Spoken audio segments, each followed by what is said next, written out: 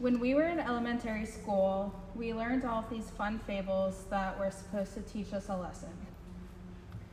We read The Tortoise and the Hare to teach us patience and that faster was not always better. I still reflect on this lesson.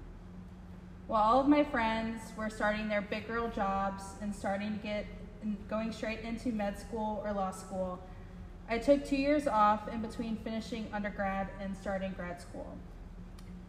I fell behind all of my friends like I was losing an unspoken race.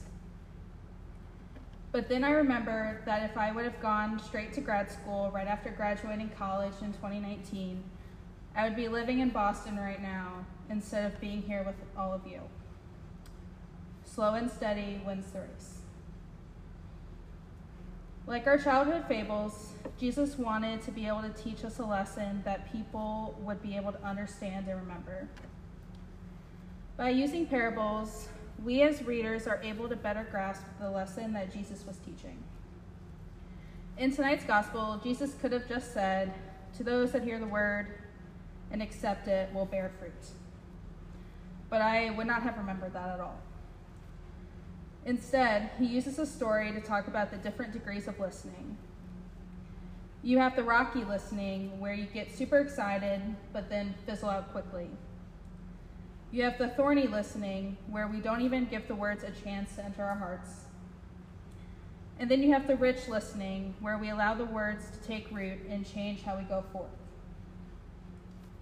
Some days we cannot control how our hearts will be. There will be outside forces that close them off to receiving or loving. But maybe there will come a moment the next day or week or year where a small patch of our hearts gets cleared out and prepped to receive seeds. Right now, with COVID and just the entire state of the world, I feel like it is not hard to have a thorny heart. It is okay to feel like this. But I hope that each of us will be able to clear out a small patch to receive love from the people we encounter daily instead. In my friendships and relationships, I desire for my heart to be like rich soil. What are some ways we can be more intentional about listening to our friends and family, the people in our classes, or even in the silence? I usually dread the silence. However, this year I've talked to my spiritual director about finding such peace in my silence.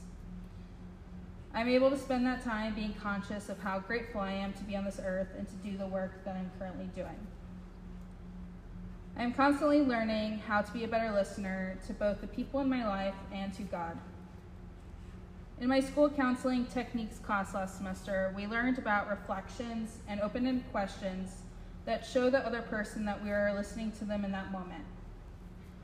I am getting better at listening to receive instead of listening to respond. But having a rich heart goes even further than that. After listening, what are you going to do with what you have heard? In our immersion meeting this past Thursday, we talked about simple living. A big part of how I view simple living is by being present and free of distraction. In my time in the Jesuit Volunteer Corps, my community would spend dinner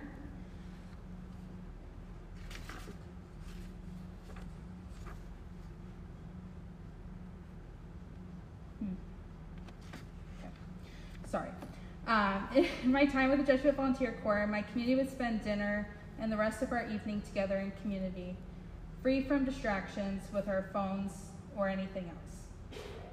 We simply spent time together. I think that Jesus was asking us to live simply in this way, by being present. We should not let people's stories fall on our rocky hearts, where they first ignite a passion in us just to be quickly fizzled out. We should be opening our hearts to be like rich soil, listening to the hardships and joyous times that the people have to share with us, changing our hearts and helping them grow in compassion. Another side of this parable could be viewing yourself as the sower themselves. We have the power each day to spread seeds of love and kindness to hopefully fall upon open hearts. A motto I live by is a quote by Mother Teresa that is, "Leave each person better than you found them." To do this, you don't have to fix all of their problems. Sometimes all it takes is making each person feel like they belong. And like the second reading from this past Sunday said, we are all parts that belong to one body. Smile to people as you pass them outside. Greet people that share the same space as you. Extend kindness and radiate light. In Father Greg Boyle's book, Barking to the Choir, he tells a story of a counselor who brought a young boy a snack to a session because he is always hungry roughly around that time of day. The kid is astonished that 1, someone actually listened to him both verbally and non-verbally, and 2, that someone was thinking about him when he was not present. It just takes small acts of kindness and tenderness to show people that you are hearing them and affirming to them that they belong. In your day-to-day, this can look like hearing the anxieties of a friend about a test and then sending them a small message of encouragement before they are to take their test. Or even simply checking in on a friend that you know is having a rough semester. This changes hearts little by little. You can be the start of a cycle of kindness, sowing seeds of love to your friends that could lead them to doing something nice for someone else, and that person in turn can be kinder to someone that they normally are not. When we are not treated kindly constantly, your brain is negatively reinforced. You begin to remove love from your actions.